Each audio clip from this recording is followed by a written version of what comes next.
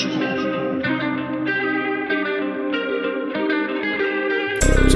Chop it down. Chop it down.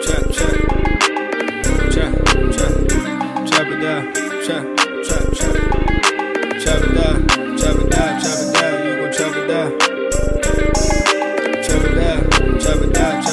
You gon' chop it down. Damn, set, hut. Watch him throw the ball. We gon' pick it off. You gon' let him hit the hole or you gon' cut it off. You gon' play through fourth and long or you gon' punt it off. Your defenders, heavy hitters, put your pads in. Don't be looking for the ref to throw no flags in. Keep the helmet on, keep the cleats tight. You the type to want to win by any means, right? You should look alive. This is Trap or Dive. Yes, sir. Welcome back to another episode of the Trap. Don't even do it, Dakota. Trap or Dive podcast. I'm your host, Molly Mo. AJ's checking in. I have the worst time, and somebody's supposed to be at my house to drop something off, and I got to keep the dog upstairs with me, and she stopped by as soon as the show started. Anyway, AJ's in here. Let me go ahead and give it to my my co-host. AJ, man, how you feeling today, big dog? Today's been one of those days, but at the end of the day, just gotta keep moving on. But yeah, man, just you got some drama in your life, brother? Not drama, just more so, kind of like everybody relies on you. So, that's just the responsibility of of being one of those individuals, I guess, that is dependable. that makes a ton of sense, bro. Dre is just checking in now. Dre had himself quite an episode last week. I don't think we ever been in a situation where Dre was on and literally I don't like you didn't even have a chance to say anything. Like it was that type of day. Did you get your situation? I was saying, did you get your situation fixed, bro? We good. I got that shit fixed yesterday. I was dealing with that, but like that day of the podcast, bro, I was trying to work that day. My computer kept shutting off. I was like, man, I'm done. I said, hey, y'all was lit anyway. It was all good, man. Luckily, so I ain't messed nothing up, but it was frustrating, bro. Nah, I was about to say, I felt that because I was like, I know we mainly like our employment, like we working from home. So I was like, I know you going through it even during the daytime, bro. You can't get nothing going. It was a nightmare. Well, man, we have a team in the Washington Commanders who have not been fully eliminated from the playoffs yet, right? And I shouldn't even say it like that. They are still in the playoff race. Let's go ahead and invert that. Like let's go neutral here. They are still mathematically in the playoff race. And this week was interesting. And before I even get to the Giants, and matter of fact, maybe I even lead with Dre because he had missed some time. Yes, since he wasn't on the show on Tuesday.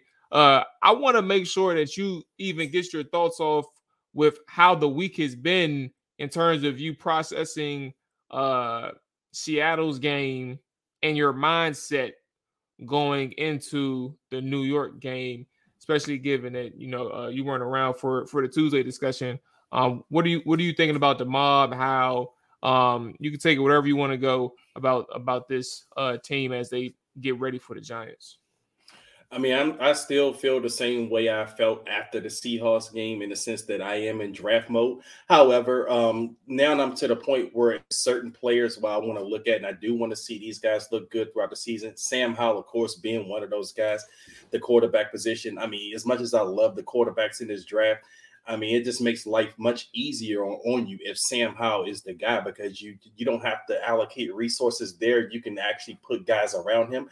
I mean, he's, I know a lot of people are convinced he's that guy right now, and that's fine. I mean, I'm still not quite there, but we're definitely having a discussion. I'm intrigued, and I definitely want to see him, keep on doing what he's doing, just grasp that because I would love to go into next season not really worried about the quarterback or stressing the quarterback position.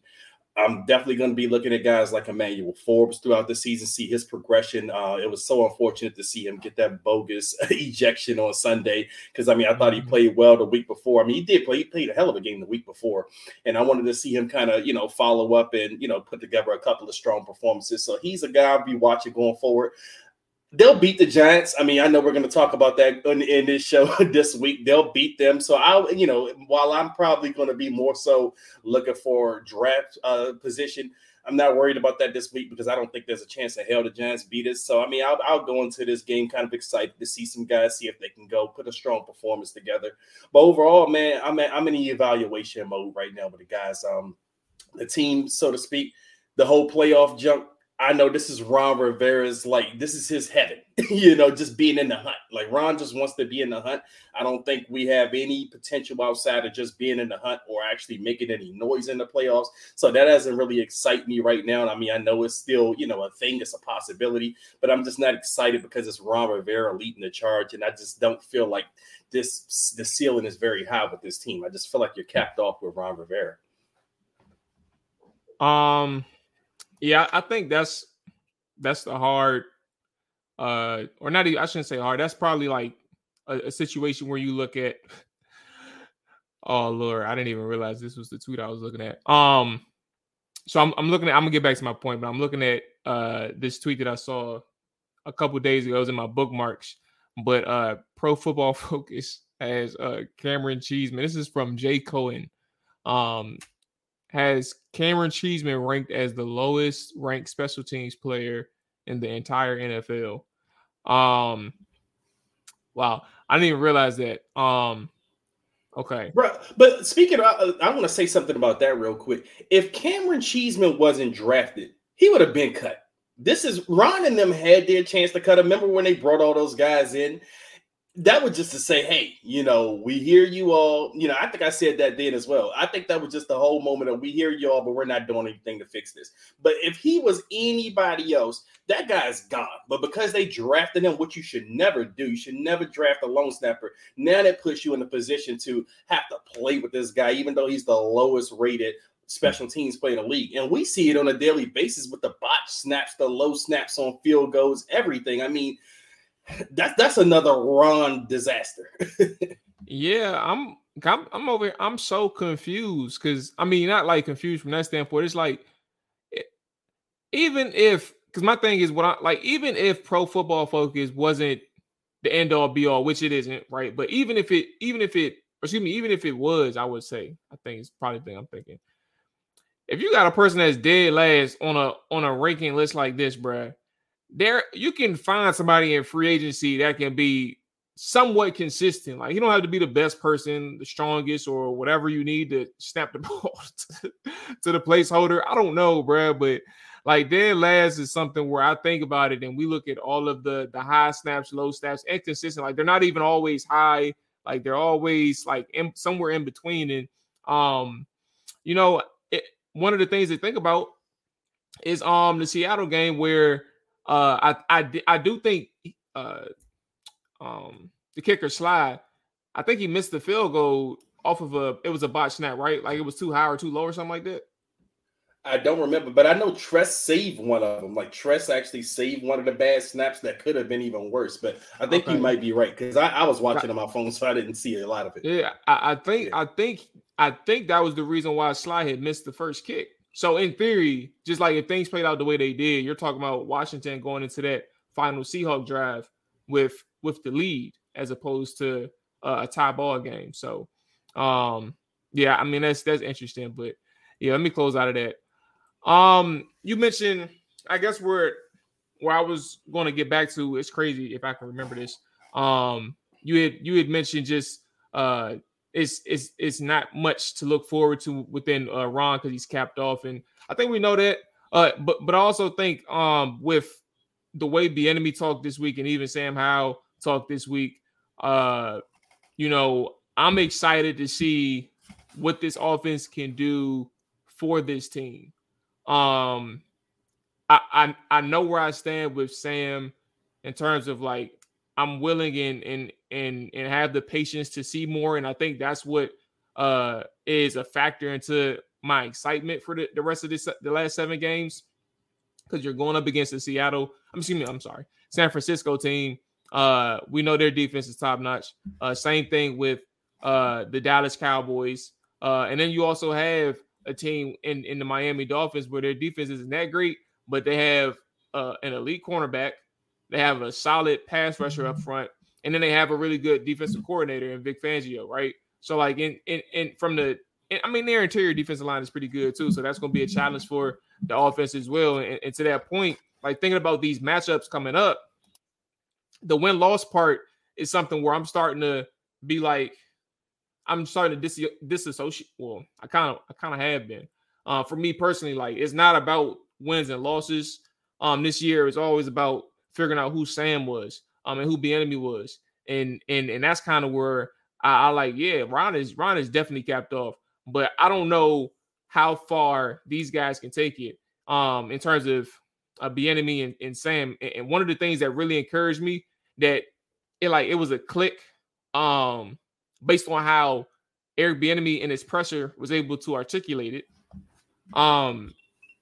he's noticing that people in the locker room on the offensive side, he made clear like you don't know what the hell everybody else is doing, but on the offensive side, they're actually in the locker room discussing adjustments, discussing X's and O's, discussing what they want to do or what they need in certain situations out of their teammates that's starting on that's on the field in certain moments. And I'm not sitting here saying that is like a revelation in the sense of like, I mean, you can imagine certain teams do it, but I think the idea in the spotlight that Bieniemy wanted to share to the public was that is a winning mindset. It's about how am I going to win this football game? And it's not about just casual conversation in the locker room. If you think about it, bro, like think about now my memory. I don't know if you all know this. I know AJ said he didn't really listen to many podcasts out there. But I think it was a JP Finley, like he will have conversations on his podcast where he's casually talking about what's going on in the locker room, right? Think about Montez and Chase, and they're just talking shit in the locker room. It's never an observation from anybody that's in the locker room in terms of reporters mentioning like those type of things like that Bieniemy talked about. Like Bieniemy's talking about X's and O's, but these guys are joking around and they're just talking shit in the locker room, having fun. I'm not saying you can't do that, but I'm saying the observations from the media has never been about what Bieniemy shared. And that's where I'm thinking that's really encouraging. And I want to know if what he's saying translates over the next 7 games, because if they do translate, we're seeing some significant growth from an offensive side of the football where we haven't seen something like this since the Kirk days, bro. It's as simple as that. I don't know. I thought AJ was about to go. Yeah, I don't know. But no, I mean, that's the thing. So, I mean, now, the last couple of games, we've seen the quick game thing, which, Sam's getting the ball out faster, and it's working for him. Now you want to see, with Eric Bieniemy in the game plan, if teams start to try to, find a way to take that away, how do they adjust to that? Can Sam, beat that? Can Sam be good outside of that? I think that's one of the most intriguing things to watch going forward, especially with Eric Bieniemy, because obviously he still has a lot to prove, but he's been looking good these past couple of weeks. I mean, there were a lot of question marks about Eric Bieniemy the first few games of the season. Now we're kind of seeing, the offense getting in a groove. I mean, the big thing is you still go back to the Philadelphia games, both of those games, the offense, really, those are probably the best 2 games the offense has played all year. And then obviously you go against Seattle. But you said the 2 Philadelphia games, right? Yeah, the 2 Philadelphia games. Yes, I think those were the 2 best offensive performances of the year. But we were kind of looking at those as isolated, like maybe they just have Philadelphia's number. Maybe they just match up well with Philadelphia. But then you see it, they go out against the Patriots. They go out and look good against the Patriots. They go out and look good against the Seahawks on the road. So now you're like, okay, they're starting to get in the groove now. But again, you mentioned we got San Francisco coming up. We have Dallas twice coming up. So you got those games, the Miami Dolphins, even though, like you said, the Dolphins the defense isn't the same as their offense, but their offense puts you in a position as your offense and they're getting in a shootout in a sense. Yeah. So you wonder, can your offense kind of stay on par with them? So these are the things we're going to be watching for over the next couple of weeks. I mean, at least the things that's going to be intriguing me. Again, the wins, losses right now aren't really my particular focus. I'm looking at seeing how Eric Bieniemy is progressing against these teams. I'm looking to see how Sam is progressing against these teams. Now, I think Eric's future here is more in flux than Sam's future here, because I think if Sam keeps on putting on the performance he's putting on, regardless of what GM you have coming, I think they're going to look at him and say, hey, this guy's on a cheap rookie deal. You know, he can do it. He can play. He has arm talent. We can roll with this guy. But Eric Bieniemy, on the other hand, you kind of don't know where he stands going into next year. You don't know if new management wants to bring him on, because obviously if you get a new GM, he's going to hire his coach. I mean, Eric Bieniemy obviously could be in that conversation. I mean, he should probably at the least get an interview, you know, but that doesn't mean he's going to get the job. Now, if they go out and they hire another guy, someone that they like, there's no guarantee that they're going to bring Eric Bieniemy back as an OC. So, again, Eric Bieniemy has a lot more to prove at this point than Sam. I think if you asked me this question at the beginning of the season, both of them probably had the same amount, but Sam is kind of putting himself in that box where you can roll with him regardless of who you bring in next year. Now it's Eric that has a lot more to prove. So you want to see how this offense looks over these next couple of weeks and Eric running it. Yeah, man. Like one of the things that I was noticing, and it's crazy because I should have read the article when I had a chance. I tried to pull it up for a quick second. But where is the Ben Standig had a tweet linked to his article from The Athletic. Pre-draft evaluators slept on Brian Robinson, quote unquote, slept on Brian Robinson's pass catching chops. He noticed, meaning Brian Robinson, now the Commanders running back is blasting those takes while forming a strategic nightmare for defenses with Antonio Gibson. Quote unquote from, I think, Brian Robinson, they'll never know our next move. Let me bring AJ back in right quick. Okay. Boom, there we go. So my thing with to add on to the conversation, and even with Brian Robinson, why I bring that up, it's like you kind of notice like an evolution of an offense, right? Like think about the game against Seattle. I don't know how much I talked about the defense from a secondary standpoint. Oh, because I when I was on Tuesday, I only watched the first quarter. No, that was first quarter of defense. But yeah, like this offense in terms of the Commanders, like there was a time where the Seattle defense is fast, right? They fly across the field. They're disciplined and they communicate really well. And Washington met its challenge in terms from a secondary standpoint, right? A lot of the plays that they made downfield had a lot to do with after a play broke down, / scramble drill, right? But throughout the course of the game, the most effective weapons in that game was the running backs. And the way Bieniemy utilized them, especially when those moments where you see the man coverage opportunities, that's how Antonio Gibson won on his touchdown.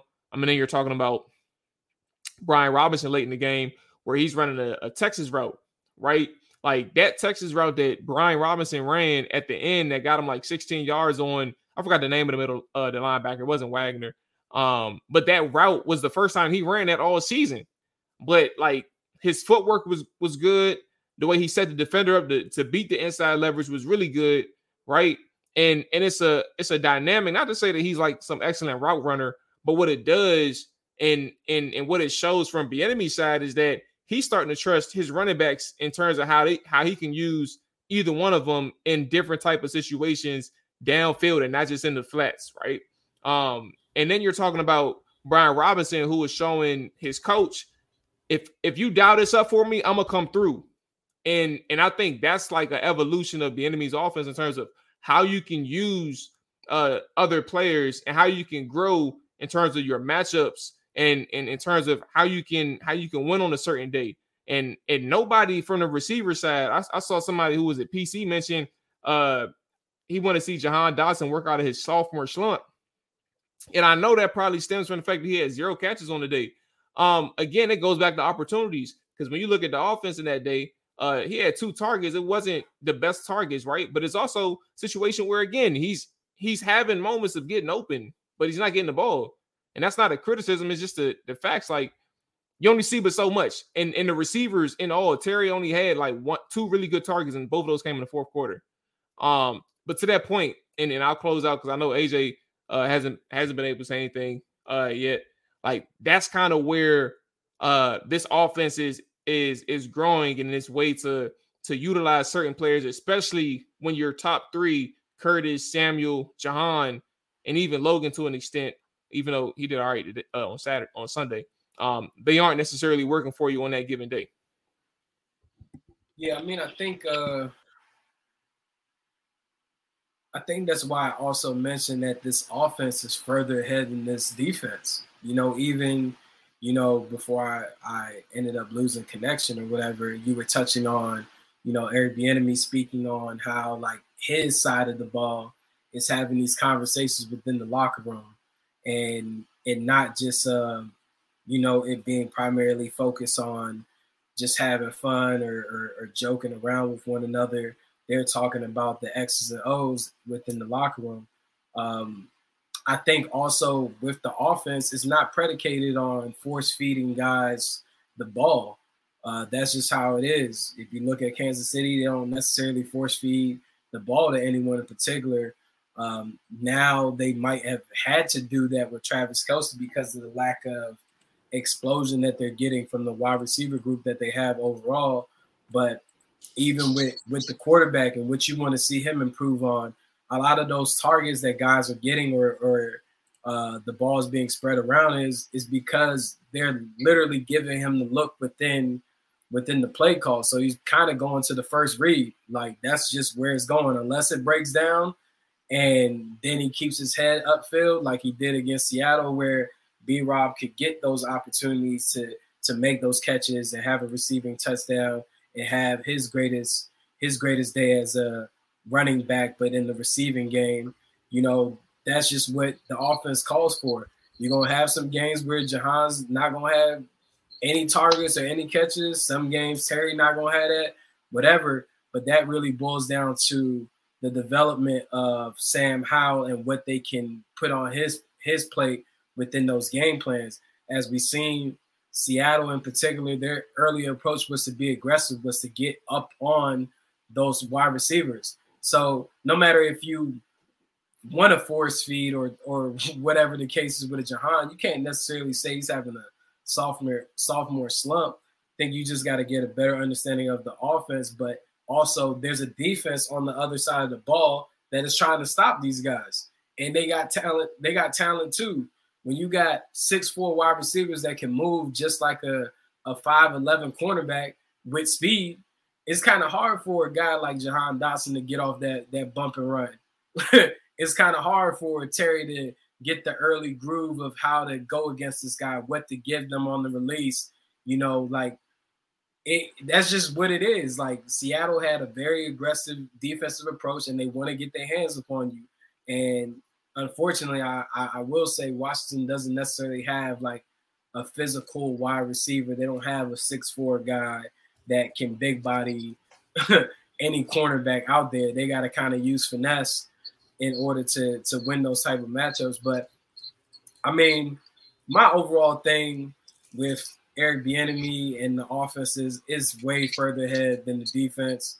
If only they match the same type of intensity or development, awareness, adjustment, and approach to the game, maybe you wouldn't have a bottom-ranked defense that could complement what the offense is doing. Like the offense ain't looking like the St. Louis Rams or anything, but to be ranked 26 last year in certain categories and to be ranked in the top 15, that's a major improvement.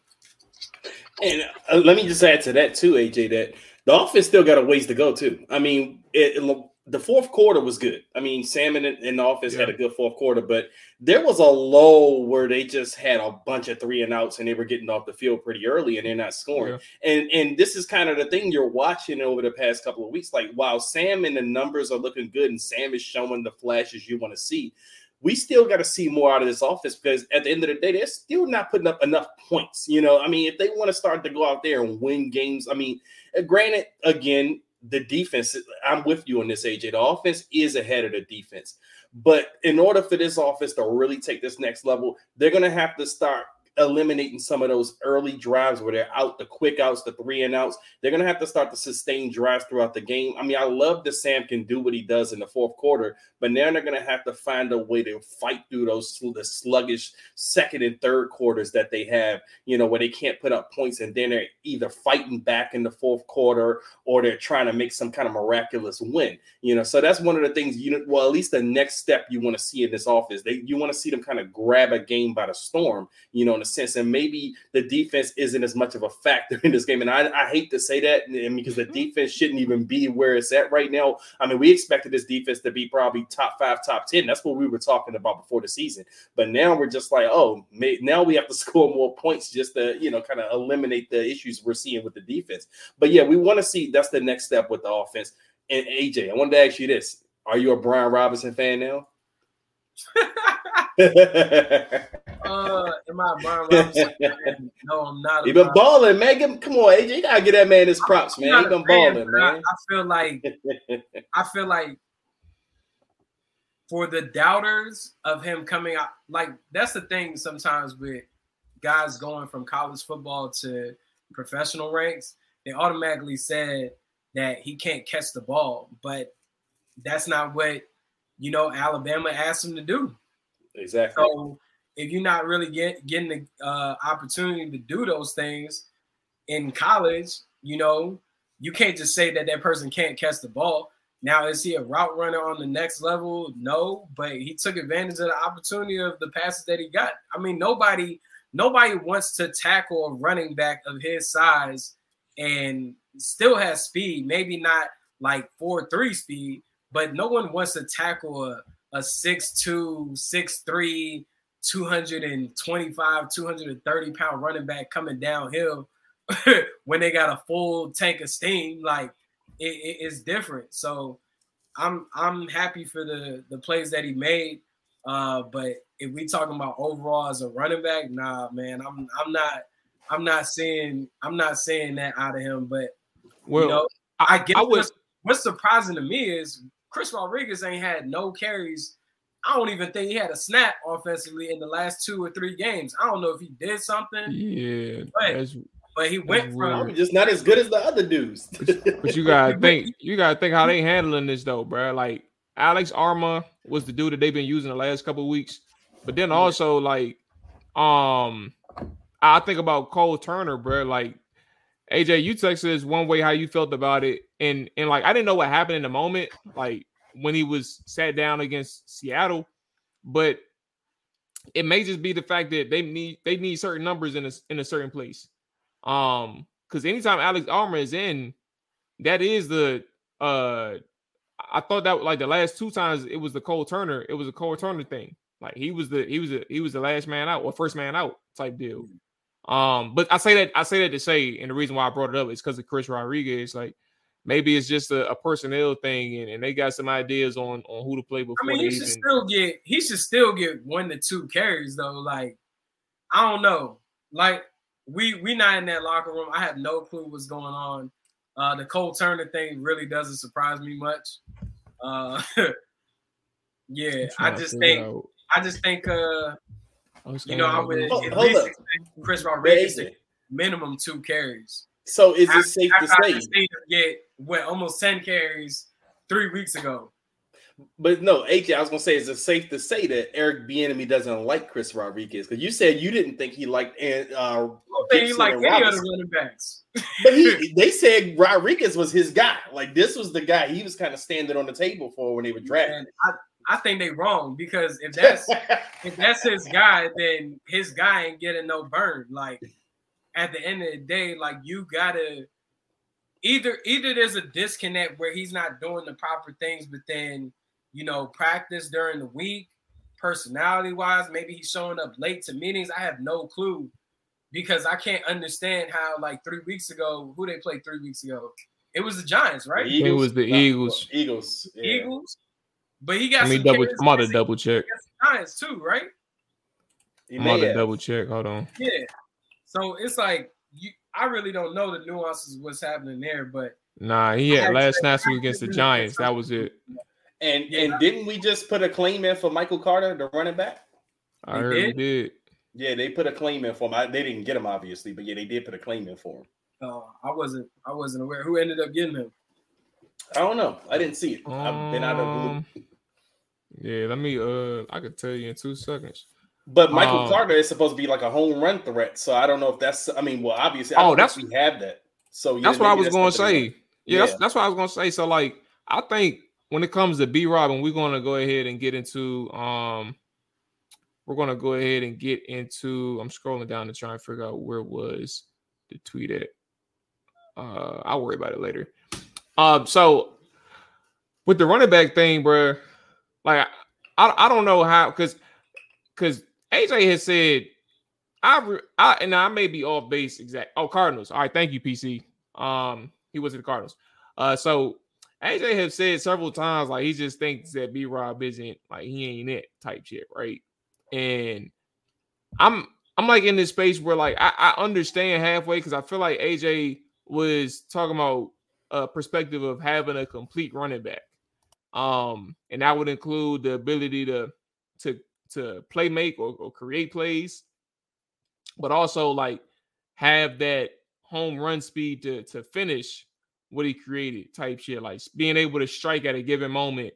And that's that. I mean, that is what it is, right, within itself. And to that angle, if that's what you're saying, AJ, like I've always known that they needed another running back. Like I think that Brian Robinson is a really good change of pace back in the sense of he can come in as that spell back at any moment and break off something for I mean if the line's blocked up right, he could break off something for close to 30 40 something on a given play, but at the same time like he's your power back.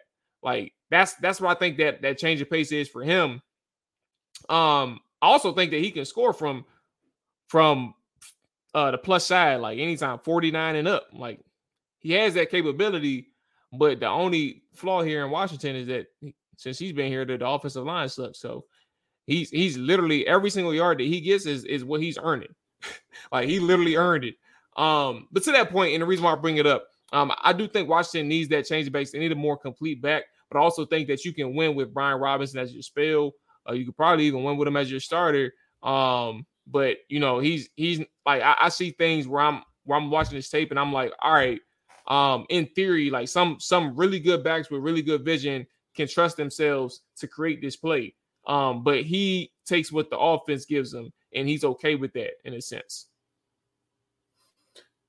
Yeah, I mean, and that's why I always appreciated him. I mean, I know there's a saying that goes out there about Brian Robinson that if you need 2 yards, he's going to get you 2 yards. But if you need 2 yards or 3 yards, he's still going to get you 2 yards. I mean, that's kind of the saying about Brian Robinson, but I don't think that's true. I mean, Brian Robinson. Oh hell, I'm about to say hell no. Yeah, I was about to say. I mean, you know, that's who was that dude who was that Peyton dude we Barber. always talking?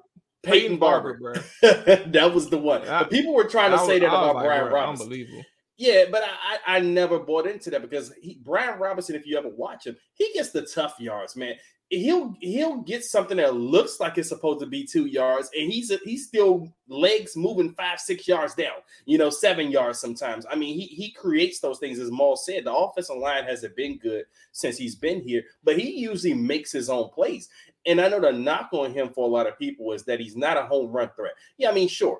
But I do think if you get him more in space often, he's hard to bring down. And AJ even mentioned this on the, guys don't want to tackle a guy at Brian Robinson's size. And, when he's going downhill, you don't want to tackle that guy. I mean, look at the pass that he caught, for Sam Howell when he goes for the touchdown. He's streaking down the sideline. No one wants to tackle that dude. Now, he may not be a home run threat, but you get him in space. He can take it all the way sometimes, but he doesn't get in space often. And that's because he doesn't get those kind of holes and the stuff that he had at Alabama and things of that nature. But again, Michael Carter is a guy that probably can be a home run threat on a more consistent basis, which is why they probably went after him because they don't have that guy on the roster right now. I mean, we've been talking about J.D. McKissic, we've been missing that kind of production since he's been gone, and no one has kind of really filled that role. Although I got to say, Antonio Gibson the last couple of weeks has been putting on some good performances. But, I mean, I don't know if it's the type of performance you would see out of a J.D. McKissic or if that's why they're looking for a Michael Carter or whatever. But, I mean, you still have something there, and the guys are starting to perform now. But I do see that they want that change of pace back, though. So it's interesting with the running back situation, man. It's like, even though B-Rob is that big, he can't pass protect at all. Like, his pass protection. Oh, bro. What's up, bro? What's up, bro? What's up, bro? Like, wait, if you compare him to Antonio Gibson, Antonio Gibson is the better pass protector out of that room. Like, it's just so frustrating. Like, it's so frustrating. What's up, bro? What we doing right now, bro? What's up? B-Rob's a better pass protector than Gibson. I'm saying, put it this way. All I would say, bro, is then we got a comment in here. Brian Robertson reminds me of Arian Foster. How? How? All right, well, Dre, I know you know who that's from, bro. You know, that's Buddy, whatever his name is. Magic. That's Magic. Oh, what was I gonna say? If you think Antonio Gibson is better than B-Rob, I think no, that's not. I said pass protection. No, that's what I'm talking about. I'm talking the pass protection. If you think that Antonio Gibson is better than B-Rob, then our pass protection from the running backs just suck. Because I don't think that's what it is. I don't know, bro. Like, the last couple of weeks has been better. Like, I know that Giants game was terrible. Like, nobody could get right. Who they play Sunday? The Giants. We're going, but we're going to see. Like, it's been completely different over the past 3 weeks. So, like, that's where we kind of have to transition into how they're going to be able to respond this weekend. And I guess for the sake of us having this conversation, we're previewing the goddamn Giants game. Let's kind of go ahead and talk about this, right? I know we've been on offense for a long time. So I want to pause on offense, and we'll come back to it after we talk about the Commanders' defense. Bruh, what would it mean if Washington gave up allowed anything more than 14 points against this Giants offense, bruh? Like, what does that look like? Because in my head, that's my part. Like, Jack Del Rio is a front runner. Like, he's gonna send the house on Tommy DeVito or whatever his name is. Like, he ain't gonna fuck around with this dude, bro. You think so? And he gonna. I think bro. Think about what he did to Atlanta dude, Devin Ritter. Yeah, Desmond Ritter, bro. Like, he ain't gonna fuck around with these young guys, bro. He gonna send the house, and he gonna be like, hey, bro. He gonna flex his little 70-year-old muscles, bro. And be like, yeah, we did that shit. And I don't know, bro. I just, like, if you give up more than 14 against this Giants team, bro, like, I feel like now as bad as this offense, bad as defense I think it is, in terms of expectations, comparing it to its expectations, yeah, bro, you ain't giving up more than 14 against these boys. You better not. I think he can get fired if they lay a dud against the Giants. I think that's a fireable offense. 28 points.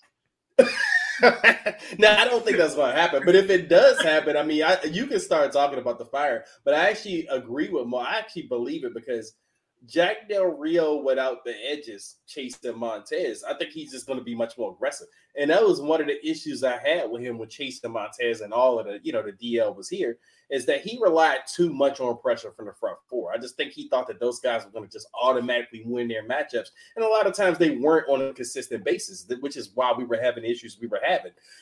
But now that those guys aren't there, Jack's going to dial up more pressure now. Now he's going to be like, oh, no, I can go out there and do this. I'm going to do that, and I'm not going to just rely on the front four. So Mo might be right. I do think he's going to bring that pressure in on Tommy DeVito, Danny DeVito's son. Or is that Danny DeVito's son? I could be wrong, but it's not many DeVitos out there.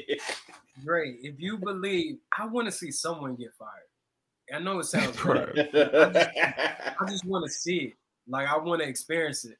So if you believe that 14 is the number, let's go for 20 or more because I want to see Jack Del Rio fired. All right. Well, let's ask this question then. I don't think this ain't gonna change your opinion, but I'm gonna ask this. Say Washington wins 41-20. What about it? That's different. Are we talking about moving on from Del Rio then? No, I don't think so. I think it has to be a situation. I don't believe it's going to happen anyways, but I mean, I would love for it to happen. No, I think they have to get embarrassed. I think it has to be on the brink of a loss, and the defense is pretty much the reason, why they are on the brink. They either have to be on the brink of a loss, or they actually have to lose the game. I think it's a high possibility. So like a 27-24 type game. I'm not talking about who wins or loses, but like something where the Giants score more than 21 points, and it's a close game. And they're not scoring points from their defense. They're scoring points from their offense. And like I said, the offense is doing their job. It has to be a situation where the offense is doing their job. And they could either lose the game or they could barely win the game. It has to be that kind of embarrassment, because that's where the Giants are at right now. Like, people are looking at the Giants as that's a lot. That's a team you go out there and dominate. So if you go out there, and we've already had one embarrassing game against the Giants, and that was in New York, but now you're here. So you can't do that again. The defense cannot have an embarrassing game that leads to an almost loss or an L. I think he can get fired if they do. You know what? You know what's funny, bro? Like, what? Let me stick to the game. All right. So defensively, since we're still on this side, bro, we kind of know. Here's my thing with Casey Toohill and James Smith-Williams, right? And everybody else on that defensive line that's not named Daron Payne and John Allen and the rookies. I mean, I guess that kind of just technically leaves F.A. Obata, so whatever. Anyway, point being, I think this is their money-making game. Like, I think when you think about keys to the game, and you're talking about 3 free agents, it was 5 at one point before they traded the 2, Sweat and Young. This is a game where you look at this defensive line, and you're saying there's no way that you spin the block against the Giants after losing. You only gave up 14 points, commendable, but you gave up 14 points to a bad offense back then. Now they have Tommy DeVito, but this defensive line, you have this opportunity to spin the block against this opponent, and it starts with John and Daron, but then also like Casey, James, and F.A. are in this position where, like, if you want to like stat pad, bro, like this is the week, and I don't know exactly how much they'll be able to get accomplished against this defensive line. This offensive line, but at the same time, like, there's no reason why we finish this game and we're not talking about a defensive line who pressured the quarterback all day, like actual pressures, and not necessarily the Sam Howell ones where you're talking about he's holding the ball too long because he's unsure or something like that, right? So we're talking about a team who actually pressured the quarterback all day, but also was able to win in multiple situations where they're getting back to the quarterback. I'll close out with the defensive line just saying, like, bro, like, it's one of those games where this should be relatively like, bro, so many people hurt. I'm looking at Andrew Thomas, who I think just got on the injury report like within like the past couple of weeks. I know he's been on for like a longer period earlier in the season, but in terms of recently, he's on the injury report. And then the same thing with Evan Neal. Evan Neal didn't even practice on Wednesday, so I don't know the status of today. But I just think that this defensive line is in a situation where we're talking about a relatively easy, or excuse me, I shouldn't say easy, but relatively a solid performance, strong performance, and that's where the production starts for the defense in Washington against the Giants, and even with Forbes coming back. I think that the defense could really help out the Giants' offense a lot because exactly what Wink Martindale was doing when it was Nick Gates and it was Sadiq Charles at the center and the left guard position is still going to take place against Larson and Chris Paul. And they've been showing on film that they struggle with these stunts. they struggle with these loop stunts. Like, it's still going to happen. Yeah, they lost Leonard Williams because of the trade, but Dexter Lawrence is still there. He's still expected to play. And I heard Eric Bieniemy today in his presser. He was hold on. Are we talking about? We still on the defensive side, bro. I just realized that. My bad, man. Cause I know you talking about the offense. I'm over here. I was saying that what I was saying was the New York Giants offense is going to actually help the New York Giants offense overall, their defense. Like the Giants defense is going to help that offense be in better position to attack Washington's defense due to I think that they're going to flip the field in some regard, whether that be sack, fumble, interception. I just think with Washington defense, there's not really much that you can look forward to. I think all you can do is hope that you can get Emmanuel Forbes to play with some confidence and get some interceptions and get his hand on the ball. Pause. That's really all you can look forward to when it comes to defense. Just like how some people have given up on the season looking at the quarterback, I feel like when it comes to the defense, you just got to hope that first round pick and that second round pick make some plays. Because what else do you really have to look forward to?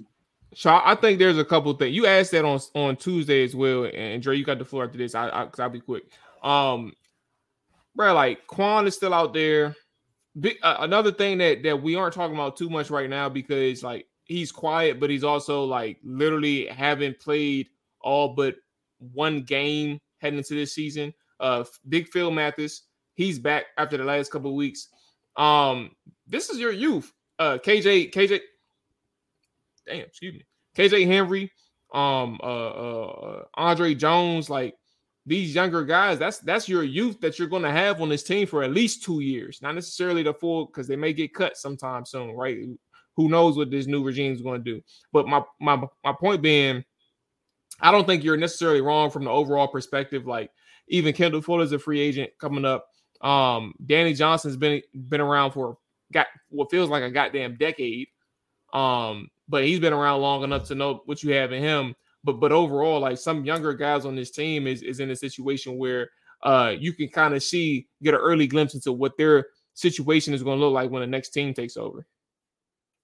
Yeah, and actually, I'm glad you all mentioned kind of the young guys because I'm looking at the defensive line. I think we've mentioned that, well, at least I think Tuhill and James Smith-Williams, neither one of them are under contract. I mean, obviously, it wouldn't be hard to probably bring those guys back. But this is the time for KJ Henry and Andre Jones to make a name for themselves as edge rushers on this team. Because right now, that's really the spot on the defense where you're looking to see, hey, is there a guy there? I mean, we've been hearing the preseason reports about Jones and KJ Henry, especially Jones. Like Jones stood out in the preseason training camp. So can he now, with the extended playing time, start to make a name for himself? Was it Jones? I could be wrong. Was it him that got the really bad roughing the passer call one game where he had a sack? Or was that KJ? Okay, so it was KJ Henry. So, but outside of that, there's been no sacks, I think, since Chase and Montez has been gone. I don't think no one on that defensive line has John Allen got a sack. Yeah, that's right. He got a 0-yard sack. Yes, and that was pretty much just a loss of down. It wasn't a real sack. But anyway, it's time for some of those guys to start making names for themselves. Not even just the sacks, maybe get the pressure rates up. Jamin Davis in the middle. I mean, Jamin Davis, I think he's been having probably his best season, but that's not saying much because the bar has been kind of low for him as far as his career has gone so far. But he's having his best season so far. But you want to see him kind of show and elevate to the point where you're like, all right, this is a guy, this is one of the core pieces on defense going forward, because he has to establish himself as that, because right now he is not a core person on the defense, because if you're thinking that Ron and him is gone, no one has an attachment to Jamin Davis after this year. So now you have to have him, establish himself as that guy. Cam Curl, what are you doing with Cam Curl? Cam Curl, I don't know if you're paying him. I don't know if he's even had a season worthy of paying him. I mean, Cam Curl is solid. Yes, he's solid. But my issue with Cam Curl, he doesn't make plays. He doesn't make plays, bro. I was trying to do like a hand emoji, like getting the boot, like. I figured that was going to get a reaction out of AJ, because AJ's been on point with Cam Curl since before the season. I mean, AJ's been really consistent with it. And I'm kind of almost with AJ on that because, again, Cam Curl's solid. I like Cam Curl. But Cam Curl, in my opinion, he just doesn't make plays. And I want a playmaker at one of those safety spots. I don't know if you have a playmaker at all at the safety spot. You know. I think to add, I don't think you're wrong, bro. Cam Curl is not a playmaker. I want to ask this question, and you all can continue. Matter of fact, y'all got the floor. I don't think that. Let me just reiterate: y'all aren't wrong about Cam. He's not a playmaker, but at the same time, how problematic is that for a defense if like he's just doing his job? Like you'll see him sometimes take a receiver or a tight end out of the play with this coverage, or you'll see him make a play at the line of scrimmage or in the box generally. I know, and I want to acknowledge this part. Sometimes when he does get targeted, the worst part is he don't even make a play on the ball. Like he's there, and sometimes he doesn't make a play on the ball. Sometimes they go right through his hands, and as we know in the Buffalo game. So I swing this back to you all. And the reason why I asked this is like, are we taking for granted a person who's literally doing their job, or are we more afraid of the idea of overpaying somebody who is just like and I don't mean to be this in a disrespectful way, but more so in a flashback, a Reed Dowdy, somebody who was always in position. And I don't know how you say Reed Dowdy and then say that's disrespectful. I ain't going that far, Mo. I ain't going that far, Mo. The reason why I bring up, but the reason why I bring up Reed is because Reed wasn't a problem in the run game. He made plays at the line of scrimmage. But the issue was he was always there in coverage, but he never made a play on the football. So that's my recollection of Reed. I'm not talking about from anything else except for like the high level stuff. My recollection of Reed is him giving up about 4 touchdowns to Terrell Owens in one game. I just remember Terrell Owens killed us one game because he can never get over there. That was 07. You know what I'm saying? He can't. Yeah. All right. You know what? Scratch that from the record. Then fuck it. Scratch it from the record. Then I ain't never said that. I'm sticking to my original question, man. What y'all think about a person who's there in position to make plays, but he don't turn the ball over. He don't rush it. He don't flip the field for your team. Leave it there. How about that? I'll be really quick with this one, Maul. So for the money that Cam Curl's commanding, he's commanding, I believe, probably top 8 safety money. You know, you're probably going to pay him 14 to 16 million if you want to keep him back somewhere in that range to do his job. But you know who else does their job that we're not going to pay that much? James Smith-Williams and Casey Toohill. They do their job. But we aren't going to pay those guys, you know, kind of top of the market money to keep doing their job. You know, I'm not saying that Cam Curl is like that much of a jag or whatever the case may be, but it's to the point where you want to see him be more than what he is now to kind of justify paying him. So I guess that kind of go back to your question. I'm more on the side of I fear overpaying Cam Curl more than anything. Okay. You know, like I like Cam Curl. I think Cam Curl's a solid player. Again, I don't think Cam Curl's a bad player. And that's why I kind of thought it was an offensive to kind of mention Reed Dowdy with his name. Because I wouldn't put Cam Curl kind of in that Reed Dowdy tier, you know, or even in the sense that that's the type of player he is. But I'm scared of overpaying Cam Curl. Yeah, I think really what it comes down to Cam Curl, you know, the value of someone doing their job is cool, but it's also how do you value yourself on the marketplace? If you feel like you're a $14, $15 million a year safety, then I'm cool. I'd rather get somebody that don't do their job and pay them way less. I feel like what Cam Curl brings to the table, you can get out of somebody in the draft, or even if you don't get it immediately, you can take that risk. You know, we're talking about a 7th round pick here. That honestly, him staying with the team really depends on how he evaluates himself going into the offseason. He will quickly learn that what he wants is not realistic. And if that's the case, well, what do we think he wants? Excuse me. I mean, I think that he wants at least $14 million a year minimum. I think he's in the same situation as like a CJ Gardner-Johnson last year. You seen him think that he was going to command all this money at the safety position, and that market dried up real quick, and he wasn't one of the guys that got paid, which was it was slim to none. But when you talk about safeties that could be possibly out there, maybe they don't have the same exact role, but let's take like a Darnell Savage, even a Kevin Byard, who got I'm not saying his last name right, but they got traded from the Titans to Eagles. You got Budda Baker that's going to be available. Wouldn't you rather pay a leader and someone that's shown they've done it at an elite level that brings more to the table, $14 million, and a Budda Baker versus a Cam Curl? Like, it's just the market is going to dictate what he gets paid, and that market could be $6 million, like what CJ Gardner got for 1 year. It's just really gonna boil down to Cam Curl and his representation. But I feel like when you see the things that have been put out there, you hear the rumors, then you also kind of got Pops in the mix, putting out his little thing. You still talking? Huh? I don't follow him. I was saying, is he still? I don't follow him either. I don't know if he's still talking or not. But when he's put that out there, you kind of already know that they've had internal conversations, and also has got the family prepared for what they expect. Because a lot of agents, I don't know who his agent is, but a lot of agents sell dreams, man. Like, they could be telling him they could, get $15 million in the open market.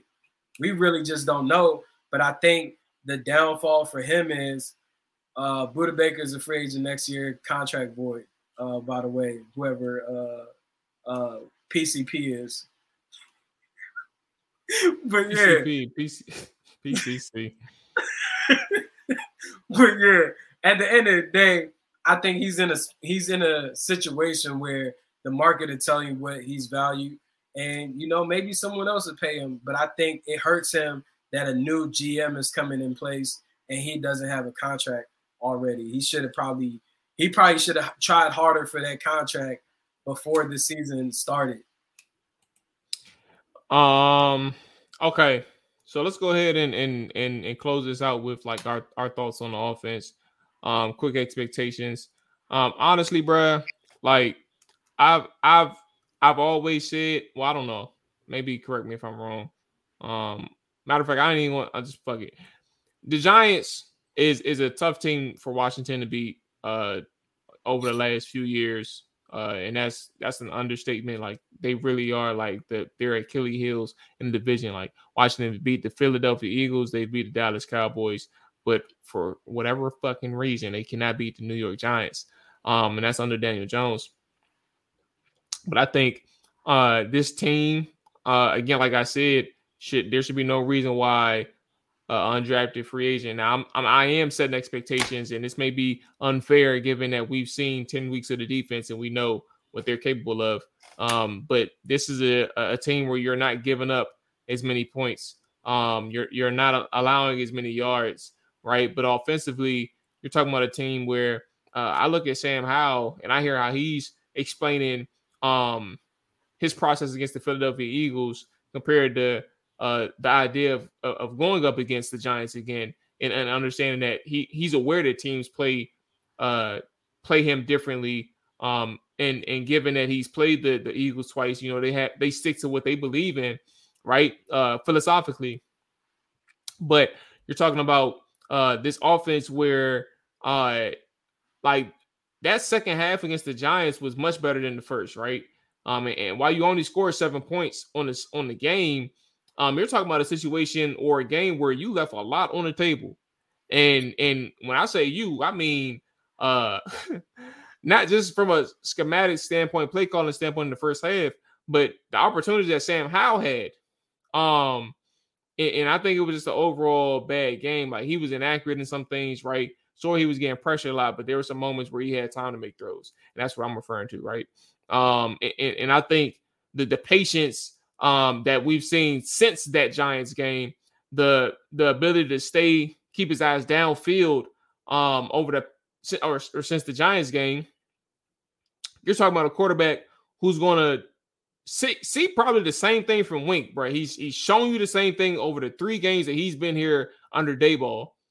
And now it's about what can Sam do, and what can this newly revamped offensive line, quote unquote, revamp, because you know what I'm talking about, a center and a left guard change. This is an offense where I don't see a way where with all this preparation and lessons learned that you don't go out there and you're not able to score at least 3 touchdowns against this Giants team. Yeah, I mean, for me, again, I've already said it.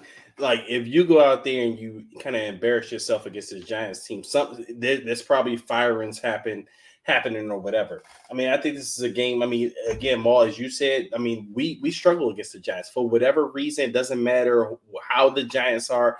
I mean, you can go back to the Kirk years when we were just 1 game away from the playoffs and we're losing to a Giants team that has nothing to play for on the last game of the season. I mean, they typically do this to us. But I just feel like this is a time where Washington has to kind of shake that. I mean, they're not playing against Daniel Jones, Eli Manning, or anybody else the Giants have trotted out at quarterback. I mean, they're playing against Tommy DeVito. I mean, this is a team that just went out. I mean, they've lost a combined 2 games to the Cowboys this year, 89-10. You know, 89-10 in 2 games this year to the Cowboys. So, I mean, and then they go out and they beat us 14-7 in the game. But obviously, Tyrod Taylor was starting in that game. Tyrod Taylor, I mean, he doesn't play often. I mean, he gets hurt a lot. But when he does play, he's a capable quarterback in this NFL league. I mean, we've already seen that. But Tommy DeVito hasn't shown you anything that Tyrod Taylor has shown you in his career to say that this is a guy that can come out here and beat you. So that's why I mainly said that if you lose to this Giants game, firings are on the table. I know that we've kind of been saying that we're waiting to the end of the season to make changes happen. But this is a game where I feel like it's embarrassing if you lose. You cannot lose this game. Like, you have to go out and win, especially with the good momentum that you built up over these last couple of weeks. I mean, you beat the Patriots. I mean, the offense played good against Seattle. You actually think that you have a quarterback now that can be a franchise quarterback. I mean, this is not just the fan base saying this. A lot of people, I mean, obviously they're saying people in the Washington building. I don't know what that means. I don't know if that just means Ron and his crew, or if that means Josh Harris and his ownership group. But there's conversations going on that they may have found a franchise guy in Sam Howell. So that's a lot of momentum going for the franchise right now to come out and lose to what right now. And I'm not even being like, I'm not exaggerating or, you know, being over the top. I think the Giants are right now the worst team in the NFL. And that's just my opinion. Yeah. I think they're the worst team in the NFL. They up there, bro. Yes. They don't have a quarterback. They don't have an offensive line. Like, they've even sold at the deadline. You're not facing a Giants defense with Leonard Williams out there this week. You know, I mean, so they're not even a team right now that believes they're probably Carolina in a hunt for doing anything. Yes, I mean, Carolina's bad, but I think the Giants are worse. I mean, because Bryce Young, yes, I'm taking Bryce Young over DeVito all day long. That's why I say if you lose this game, there's something that has to happen. You just can't lose this game and just keep going on with this season as it is. So with that said, I mean, this is a game you have to just get over that slump with the Giants. You have to just go out there. You have to grab this game. And this is a game where Sam Howell can, you know, solidify himself in a sense. I mean, even though a lot of people may not take it serious, but this will be 4 good games in a row for Sam Howell. You know, and that's something. I mean, regardless of the opponent, to just put together those string of games, I mean, that's something that people can hang on to. That's something you can latch on to. This is something, as we've mentioned, the defense, those KJ Henrys, the Andre Jones, they can make a name for themselves in this game. So, you know, this is what I'm looking for in this game. I'm looking for them to kind of go out there and grab this game by the storm. But to the Sam Howell point, bro, like it's not the defense of the Giants that's really reeling, it's the offense, bro. And that's where I think, I mean, sure, they traded Leonard Williams, right? And that's a big piece. Like it's like Leonard Williams and Dexter Lawrence was a dog ass duo. And I think for Washington, I still think like the pressure schemes and what Wink dials up and how coordinated that defensive their defense is. Not saying that they're a good defense, but they're still coordinated. Like that could be a personnel thing, right? That's what's really going to get Washington in terms of like the test. If they can get that shit together, we're talking about and they look good on Sunday. If they get it together and they look good on Sunday, to your point, 4 good games in a row. Like it's a sample size of now he's in a moment where he's faced a previous opponent and he's looked really good. So like you're adding different variables into his performances and you're seeing exactly what he can do for your team, especially when he has a bad moment, how he responds. And he's been able to respond throughout the entire season after bad games. The question was always about consistency. And 3 games in a row is good, but you need to keep seeing more and more growth for Sam Howell. And I'm, like we always said, Dre, I'm encouraged or excited to really see like where he takes it. We don't know what the ceiling is just yet. But yeah, that's kind of where we are. All right, let's end it with predictions, man. Predictions and MVP. I'll start first, Dre.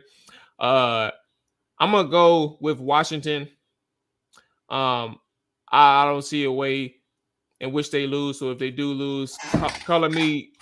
Honestly, I don't care who. He is too good of a coach, Ron Rivera, to lose to this type of team. And when I say he's too good of a coach, I don't think he's a good coach. But you get what I'm saying. It's impossible for him to lose some shit like this. So if he loses, color me surprised. So I'm gonna go Washington wins, man, and I'm gonna say Washington wins about 31-14 on the dot. MVP. I'm sorry, MVP. I'm gonna go. Just I want to show my boys some love, man. I'm gonna go Jahan Dotson, bro. Okay. Hey, I like that. You know, I'm a Jahan Dotson guy, so I love that pick. But I'm going Washington 27-10 this week. I think we kind of win by double digits. Good big win. And my MVP, I mean, he may not be considered an MVP because of this, but I think Emmanuel Forbes has an interception and he has a big day this week. Bounce back game for him. I mean, after the ejection. And I think you'll hear his name. Like I said, it may not be no one else's MVP, but if he has an interception in a good game, he's going to be my MVP. And I got 27-10 Washington. AJ, you hear, big dog? Yeah. Can you hear me? Can you hear me? Yeah. Yeah. I mean, I think damn, what do I think? I think that you know what's about to happen, bro. Skins finna win. Just pick your skull and pick your MVP, brother. No, I actually think that Washington will lose by 3 points. I definitely believe that there will be some turnovers that impacts this game. I don't know exactly. Dre, you hear this, man, bro? AJ funny as shit. I anticipate them losing. Like that's my call. No, it's my fault, Mo. Because since I said Jack Del Rio could be fired if they get embarrassed, AJ has tunnel vision now. He has tunnel vision. I mean, hey, I want to see somebody get fired. But my honest opinion is, I think divisional games are always going to be close, no matter what the Giants got going on with their injuries, their quarterback situation. There's too much information out on each other in general. And I think that Washington isn't creating enough turnovers to the point to where I feel comfortable like, oh, they're going against Danny DeVito's long-lost son, that I think that they're going to get a whole bunch of turnovers. I just believe that it's going to be a close game. And ultimately it will come down to the fact that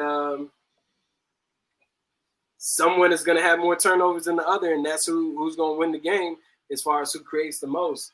And that's just my prediction. I think if I have to pick an MVP, I still think that Terry McLaurin will have a big day against whoever he's going to be whoever's going to be defending him. I don't know who's playing corner because if I'm not mistaken, I think Deonte Banks is hurt, and also Adoree Jackson. They both have concussions. All right.